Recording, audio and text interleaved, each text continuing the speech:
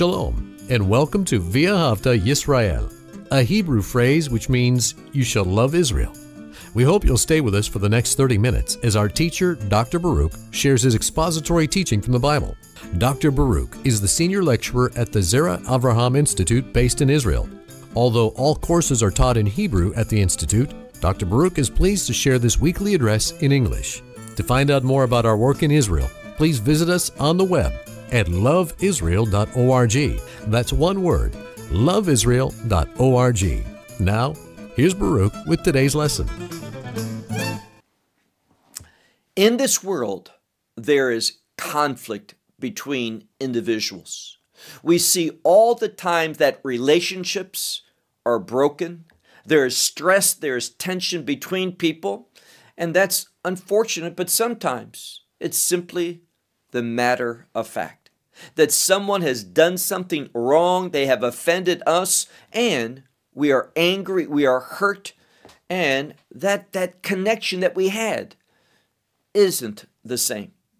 Now, what should be our desire? Not retribution. Messiah did not come into this world seeking retribution, to do something in order that he would have revenge against humanity for our sinfulness. We don't see that whatsoever.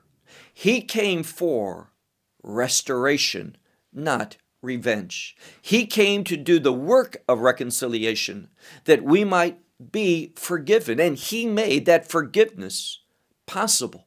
He came in order to demonstrate God's mercy and compassion that he has for us who offended God.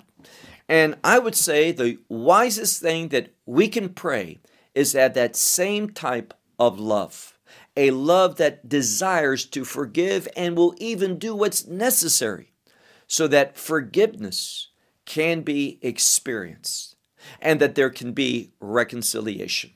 Well, as you know, last week we left off in the middle of chapter 22 of the book of Joshua. And we have seen emphasized in the scripture that there are tribes on the east side of the Jordan River and those on the western side. In fact, the vast majority are on the west.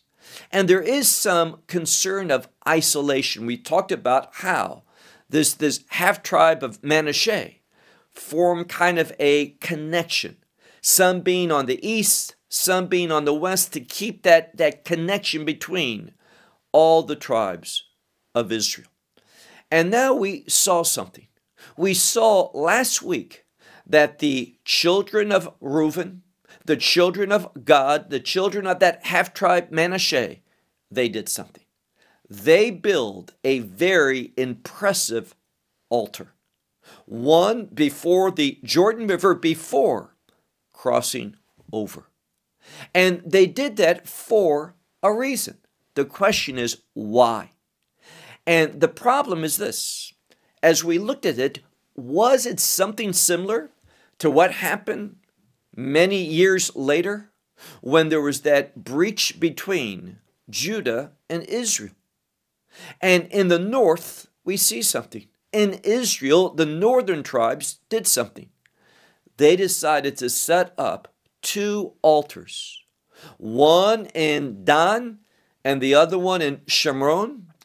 And the king said this, it's too far for us to go to Jerusalem. In other words, it doesn't matter the framework that God has set up. We'll worship where we want to worship. We'll do it our way, and we'll proclaim our own festival.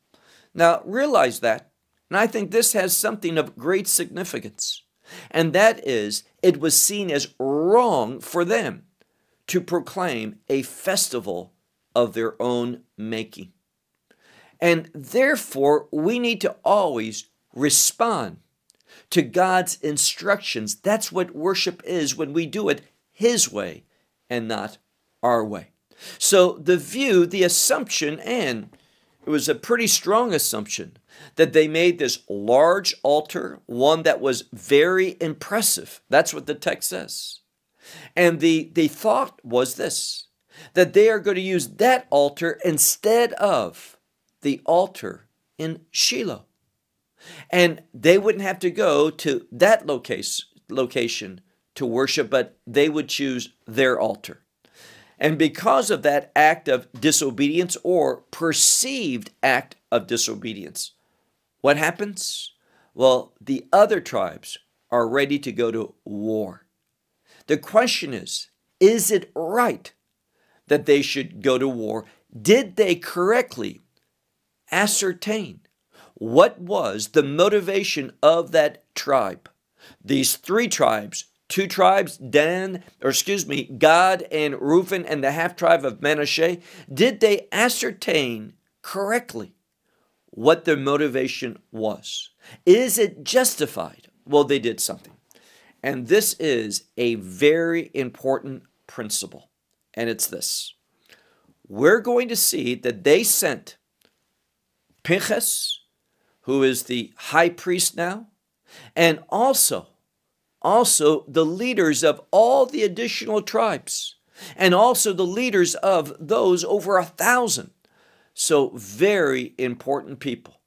They sent this group of individuals, leaders, this group of men, to Reuben, Gad, and the half tribe of Manasseh to inquire what is going on. What is the purpose of this altar? Now, this teaches us a very important principle, and that is this. Someone may have done something. It may be the wrong thing to do. It may not be. But before you get angry and respond, do the mature thing. Speak with them. Ask them. For example, they might agree with you. You know what I did was wrong.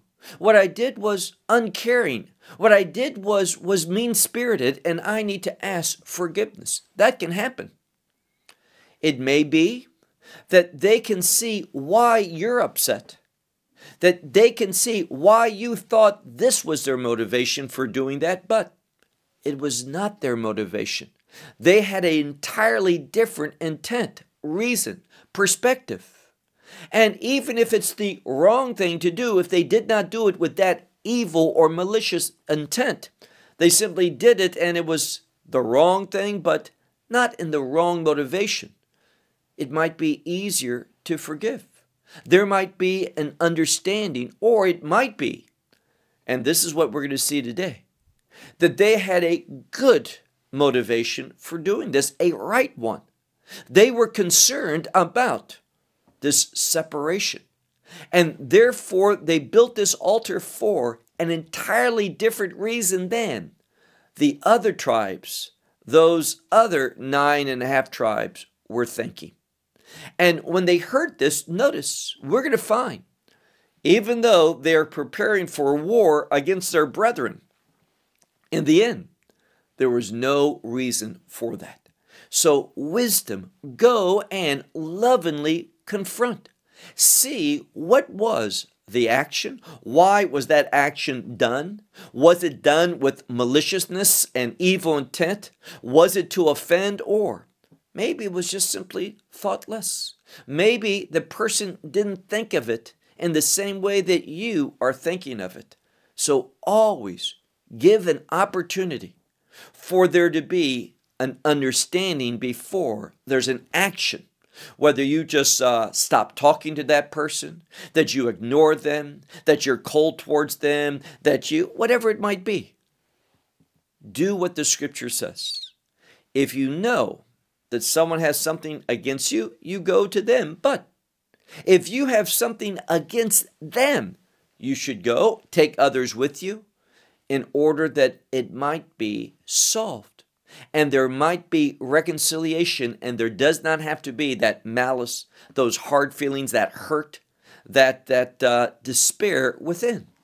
Well, look with me to this 22nd chapter of the book of Joshua, and we're going to begin with verse 17 where we left off.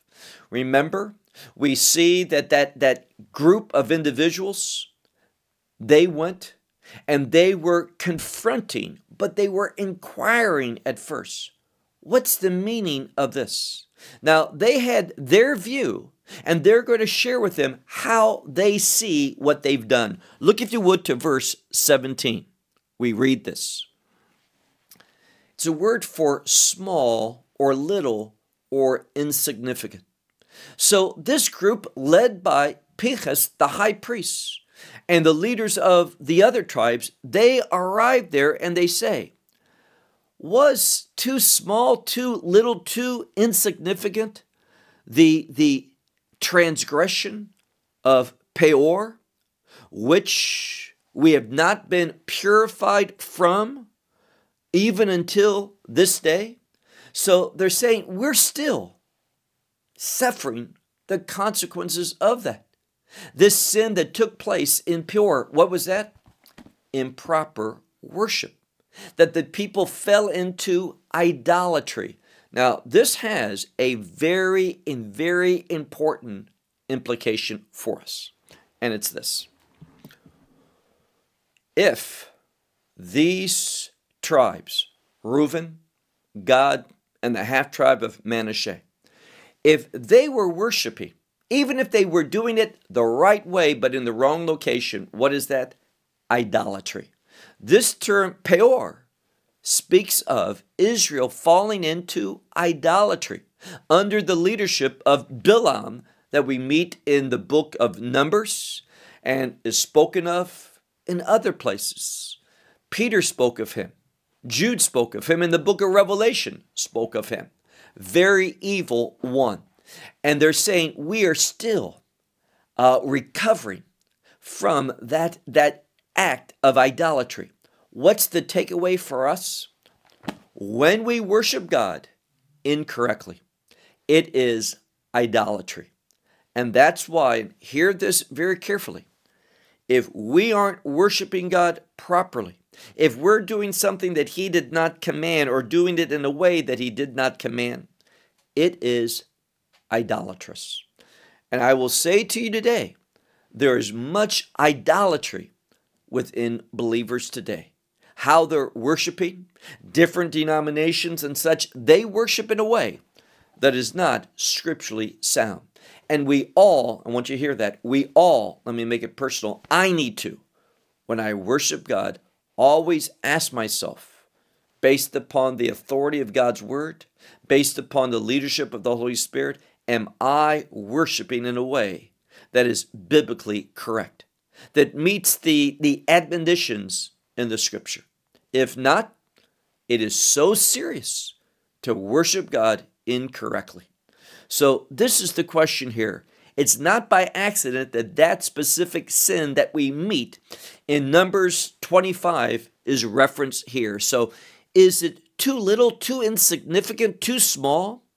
The iniquity of Peor, which even to this day we have not been purified from. And it came about a plague against the congregation of the Lord. That is the word for the witness of the Lord, those who are called to bear witness. Verse 18. And that you have turned, and we're going to see this is to turn away this day from the Lord. Now, that is their thought. This group, this delegation that went from the western side of the Jordan River, this delegation is asking the question, are you in idolatry? Have you this day turned away from the Lord, from following after Him? And has it come about that you have rebelled this day against the Lord? And their concern is this. See, they know something, that disobedience is very contagious. Write that down. Make a note of it for your family, for the congregation that you are part of. Disobedience, rebelliousness, doing things the wrong way is very contagious. One person begins, there's no consequences, there's no discipline. People turn a blind eye to that type of behavior, and it spreads like wildfire. That is what this scripture is saying. So verse 18, the second part, that it shall come about that you will rebel this day against the Lord, and tomorrow, that's literally what it says. This is a word for the future. Tomorrow, meaning in the future, against all the congregation of Israel, he will be angry. And this word for being angry relates to wrath. I've mentioned it before. It's the same word that in modern Hebrew we get the term katsephet, which is like whipped cream. And what it's speaking about is we've all seen an animal get angry and they begin to froth at the mouth. And this is the image here of God. It's making God angry, just like a wild animal gets angry and begins to froth at the mouth. This is this word for anger. And the concern is, today you do it, tomorrow he's guilty, or we're all guilty. We've all fallen into this, and God's angry against us. Verse 19. But if unclean, impure is the land of your inheritance, then you shall pass to the land of the inheritance of the Lord. Meaning this, if where you are is impure, if you're at a location where you are among the enemy, among idolatry, if this land is so impure that it's having an impure effect upon you, then you need to do something. He's saying here that you need to change, that you need to pass over to the inheritance of the Lord, where, notice what he says, the tabernacle dwelt there, the tabernacle of the Lord, and he's talking about our inheritance in your midst, meaning, come join us. If this land where you are, the land of Gilead, we'll come to that term in a moment, if it's unclean and having an unclean effect upon you, then leave that, come over, we'll receive you. This inheritance that God has given to us, that we've received, we'll share it with you. What they're saying is, we want to be together. We don't want this conflict. We will do what's necessary with our own means to bring you so that we are reconciled, that there's no hardship, that there's no anger, there's no breach of relationship between us. A very important statement that is said here.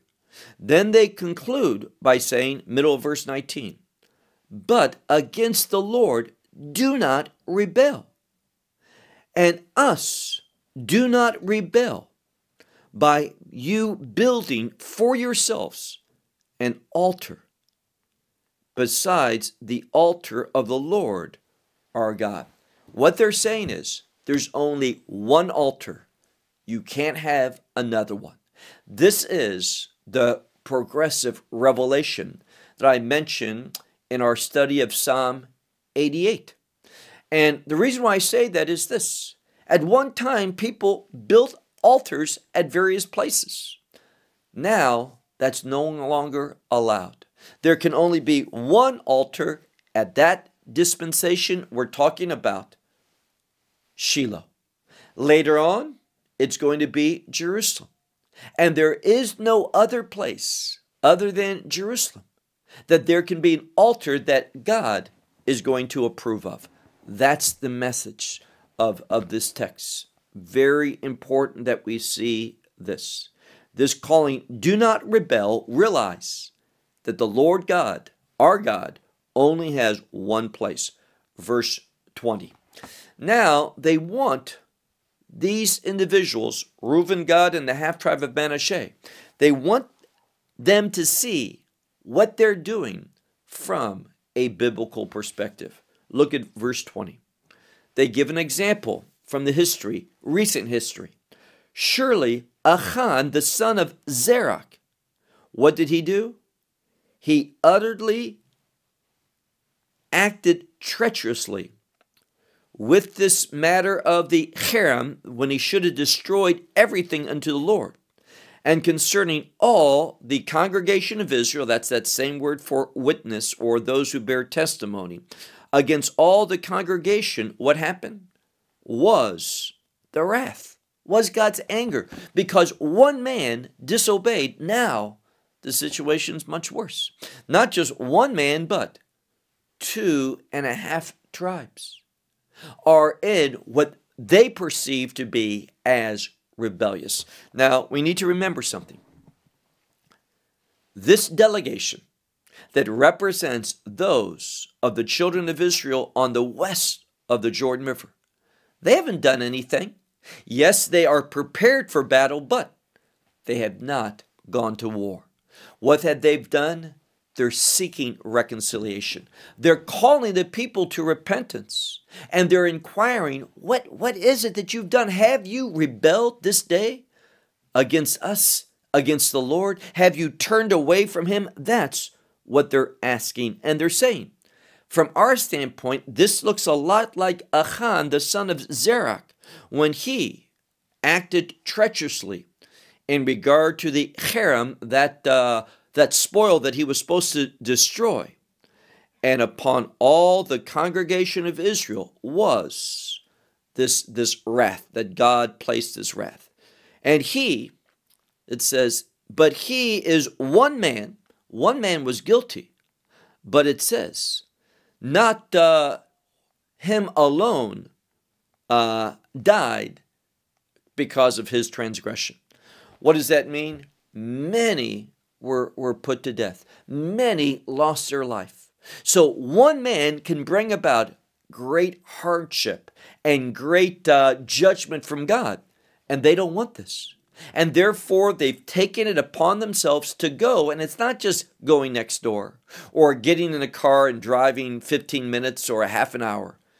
It involved quite a trip. It was treacherous, it was difficult, and it also was costly for them to travel all that distance. But it's important. It's a spiritual matter. And when you're dealing with a spiritual matter, and this is another important principle, don't think dollars and cents. Think about what is the right thing to do, because if you are doing the right thing, God will take care of the costs. Understand that. When you do the wrong thing, you pay it on your own. So they do just that. Verse 21.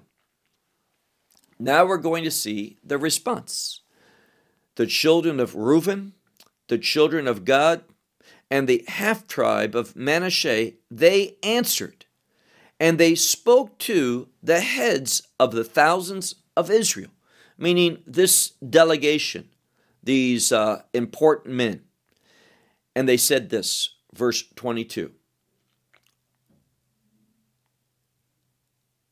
To God the Lord, he knows. So the God of gods, we want to get this right, verse 22, the God of gods is the Lord. The God of gods, the Lord, he knows.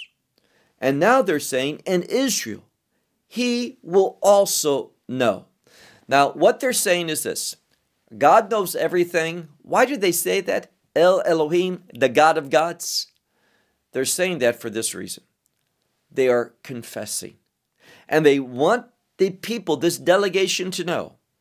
We know, and you need to know, that you can't lie to God. God knows all things. So we're going to confess now, speak, testify about what has gone on, what we have done. God knows, and you will also know. If, keep reading in verse 22, if with rebellion and with an act of treacherousness against the Lord, the implication is we behave. If that's the case, do not save us this day. They're saying, if we've done what you're accusing us of, or at least stating that you think it may be, if this is the case, God knows the truth, you're going to know, and if it's so, we don't want to be saved this day. We want to be punished. We want to die for such a grievous sin. But we're going to find this was not their heart. I want to say that again. It was not the heart, it was not the intention, it was not the desire, and it was not an act as the others thought it was. Now, what are we talking about? Look at verse 23. To build for us an altar. We didn't build this altar in order to turn away from the Lord. Saying this was not what this is about. Or to offer up burnt offerings upon it, offerings of burnt offerings or the grain offerings, or to do upon it sacrifices of peace offerings. If this is the case, then let the Lord seek, meaning the Lord, let him seek us. We're guilty, but they're saying this is not what we've done. We have not built an altar to offer up burnt offerings, grain offerings, sacrifices upon it. If this is the case, then let God seek and place his punishment upon us. That's the implication. So what did they do? Well, they're going to tell us. Verse 24. And it is not out of worry. Now, what they're saying is, was it not out of some concern? We did this because we were concerned. Literally, daga, we were worried about something. So our motivation in building this ark, building this altar, yes, we built an altar, but you need to understand the motivation behind it. They're saying it was not for the purpose of offering sacrifices, offering burnt offerings, offering grain, that word mincha. None of those reasons that you're thinking was our heart. This was not our intent to do that. Look again at our verse 24.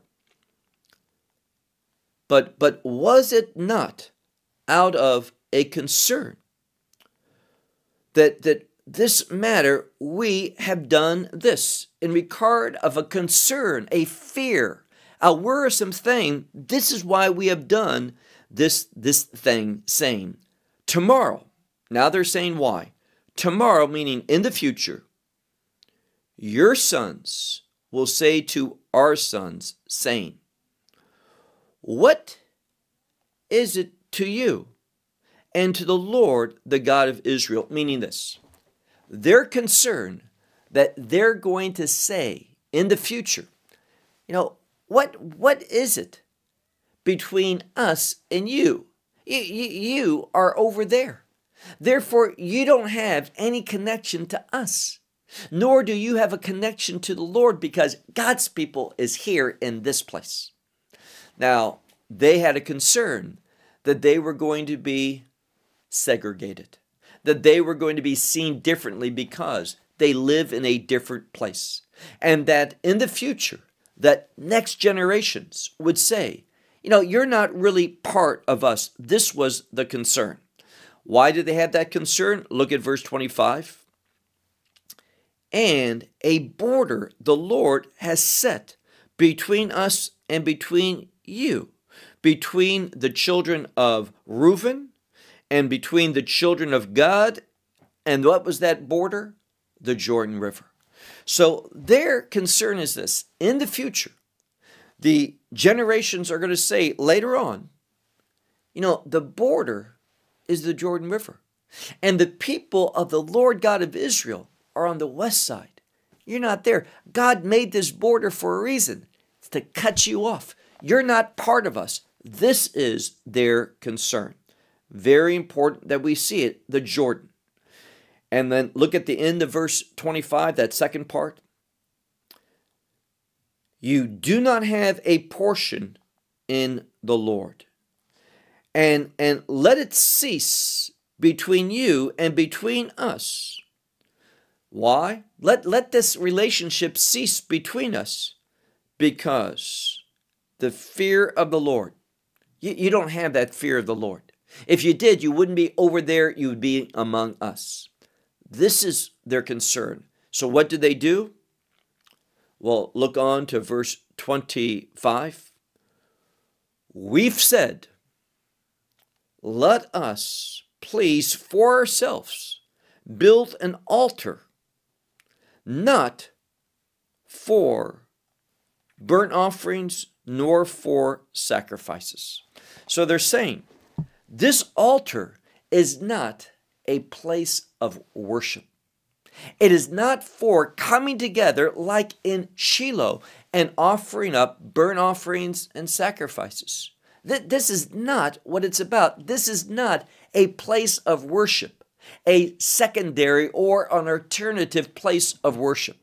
This was what was done later on when the children of that northern nation of Israel, when they set up those two altars of the Lord there, which weren't altars of the Lord because there's only one place, Jerusalem. Look now to verse 26 again.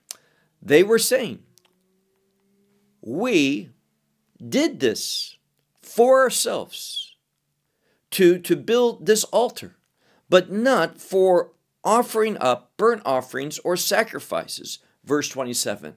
But here's the purpose. We build it not as a place of worship, not as a place of sacrifice, but as a testimony between us and between you, and between our generations after us. Why? To serve the worship of the Lord before Him, with the offering up of offerings and sacrifices and peace offerings, so that they would not say, your children would not say to us tomorrow, that you have no portion in the Lord. They built this impressive altar, not for sacrifices, but as a witness. The word is in Hebrew, ed, as a place of testimony that we built this on the western side in order to show that even though we're on the eastern, we have a place, an inheritance. What's the inheritance? The Lord. And that's why we come, just like you, to Shiloh. They don't want to be cut off. They don't want that Jordan River to be a barrier of separation. It's two different locations, and that eastern side shows God's purposes in the kingdom, that it's going to go beyond that. We've already learned in an earlier chapter 20, about the cities of refuge on the eastern side. They don't want anything to hinder that future fulfillment. That's what they're saying. They don't want to be told, we have no inheritance with you. Verse 28. And we said that it shall come about that they should say unto us and unto our generations tomorrow, that we should say, look at the pattern of the altar of the Lord, which our fathers did. So they're saying, if that should happen, we can go to that place and testify, look what our fathers did in making that pattern for an altar. But again, they say, not for burnt offerings, not for sacrifices, but why? For a testimony, for a witness between us and between you. That's why we did it. Because we want to keep this connection with you, and we're recognizing that Shiloh is indeed where the true altar, where sacrifices can be made, not at this one. That's why it was so large and so impressive, not for worship purposes, but for a testimony. Look at verse 29. Now, they are continuing their response, and notice what they say. Chalilah, which means, we could translate it, God forbid. That's basically the implication. God forbid that it should be thus to us, that we should rebel against the Lord and to turn this day from away from the Lord and to build an altar for offerings and grain sacrifices and other sacrifices beyond that of the altar of the Lord our God, which is before his tabernacle. Where's his tabernacle? In Shiloh. So they, in the strongest way possible, and this word Chalila, God forbid, they're saying, no way was this our intent. Now, after hearing that, there's no reason for anger. There's no reason for concern. There's no reason for war. And notice the response, now verse 30. Pinchas, the priests, and the leaders of the congregation, that is the same word, witness, and the heads of 1,000, when they that were with him, with all those that were with Pinchas, when they heard these things, which the children of Reuben, the children of Gad, and the children of Manasseh, which they spoke.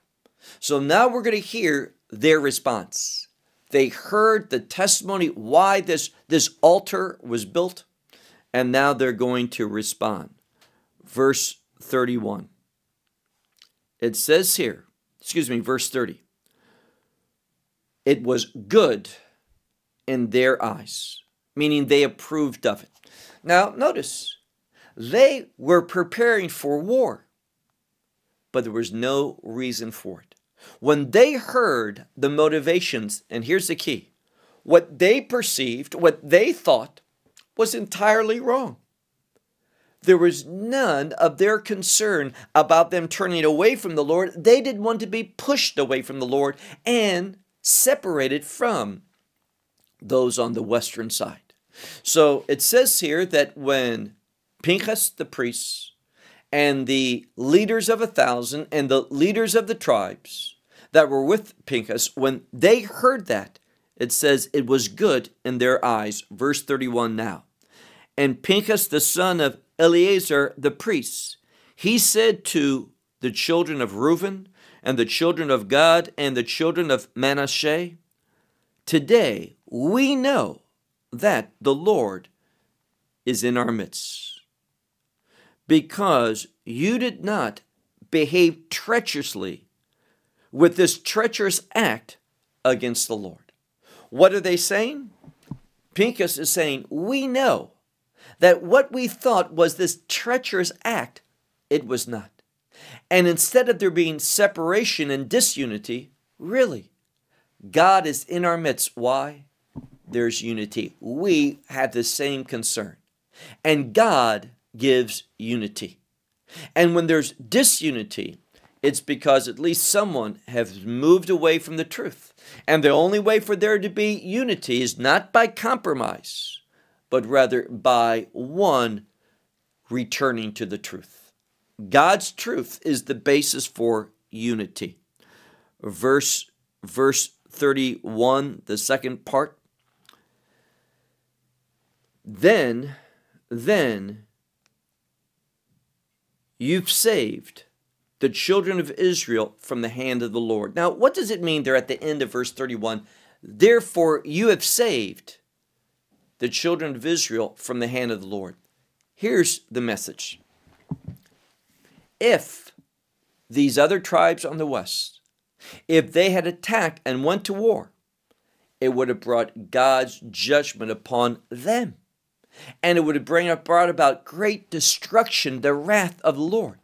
So they, in keeping with the Spirit of the Lord, acknowledging the place of worship and agreement, their desire for this altar that they built that was large and impressive, in the end, it brought about and showed that God was in their midst and there was no need for them to go to war. Verse 32. And Pinchas, the son of Eleazar, the priest, he returned, also the leaders, meaning the leaders of those tribes, and it says Pinchas and the leaders, they returned from the children of Reuben and the children of Gad, and they went away from the land of Gilead back to the land of Canaan, to the children of Israel. And they returned to them this word. So they showed them reported what the truth of the matter was. And when they heard it, meaning all the people, notice what it says. Look now to verse 33. And this matter was good in the eyes of the children of Israel. And what did they do? It says here, they, the children of Israel, bless God. So because they did it right, they went there without acting rashly, hastily, and going to war, because they went to inquire and saying, this is how we see this. And when they heard, no, this was not our intent, what happens? Because they did it the right way, it says that they bless, the children of Israel bless God, meaning it's an idiom for worship. And they did not say to go up. They did not come back with the command, let's go up for war. Let's take our soldiers up. They didn't come back with that. In order to destroy the land which the children of Reuben and the children of Gad dwelt upon it. So there was no what? Destruction. Now here again, a very important principle. When we act based upon our impressions, how we see things, when we don't do the respectful thing and go and confront in love, confront with an open mind, and listen to the response of that person. Again, maybe they did something wrong, maybe they didn't. But maybe they had no intention. And they can say, you know what, I see why you would think that. But believe me, I didn't do it for this reason. I had a totally different thought in my mind. And when that is put forth, it makes forgiveness and reconciliation all that more easier. So we see here, instead of destruction, what happened? Well, go back to verse 33 in the middle. Blessing came about. Not destruction, but blessing. Now let's look at our last verse, verse 34. And the children of Reuben and the children of Gad called the altar that a testimony. They called that altar by the word Ed, as a testimony, a witness, that he, meaning the Lord, is among us. For the Lord, he is God. So what they said was, we built this altar as a testimony to proclaim that for us, it is the Lord, he is God. What a wonderful act led by a right motivation. Now, let me conclude by this. Can right motivations be perceived incorrectly? Yes, and they frequently are. And that's why it's so important, and what this really is a lesson in, is communication. Don't act until you find out what was done, why it was done, how it was done, all of these things. Because if you're only operating on partial information, well, as it says here, the outcome could be disastrous. It could waste so much. If they would have went to war rashly, hastily, without the information, they would have destroyed that land. But beyond that, God would have judged the rest of the children of Israel on the west. It would have brought about horrible things. And what's the implication of that?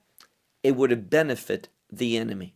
So when we don't do it God's way, we are benefiting the enemy's objectives and not ours, and not the Lord's. Well, I'll close with that. What a wonderful chapter that teaching us some very practical advice that we need to implement into our life much more often, I would suggest, than we probably think.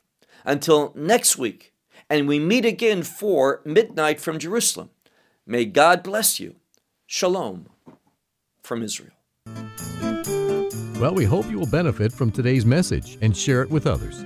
Please plan to join us each week at this time and on this channel for our broadcast of loveisrael.org. Again, to find out more about us, please visit our website, loveisrael.org. There you will find articles and numerous other lectures by Baruch. These teachings are in video form. You may download them or watch them in streaming video. Until next week, may the Lord bless you in our Messiah Yeshua, that is, Jesus, as you walk with Him. Shalom from Israel.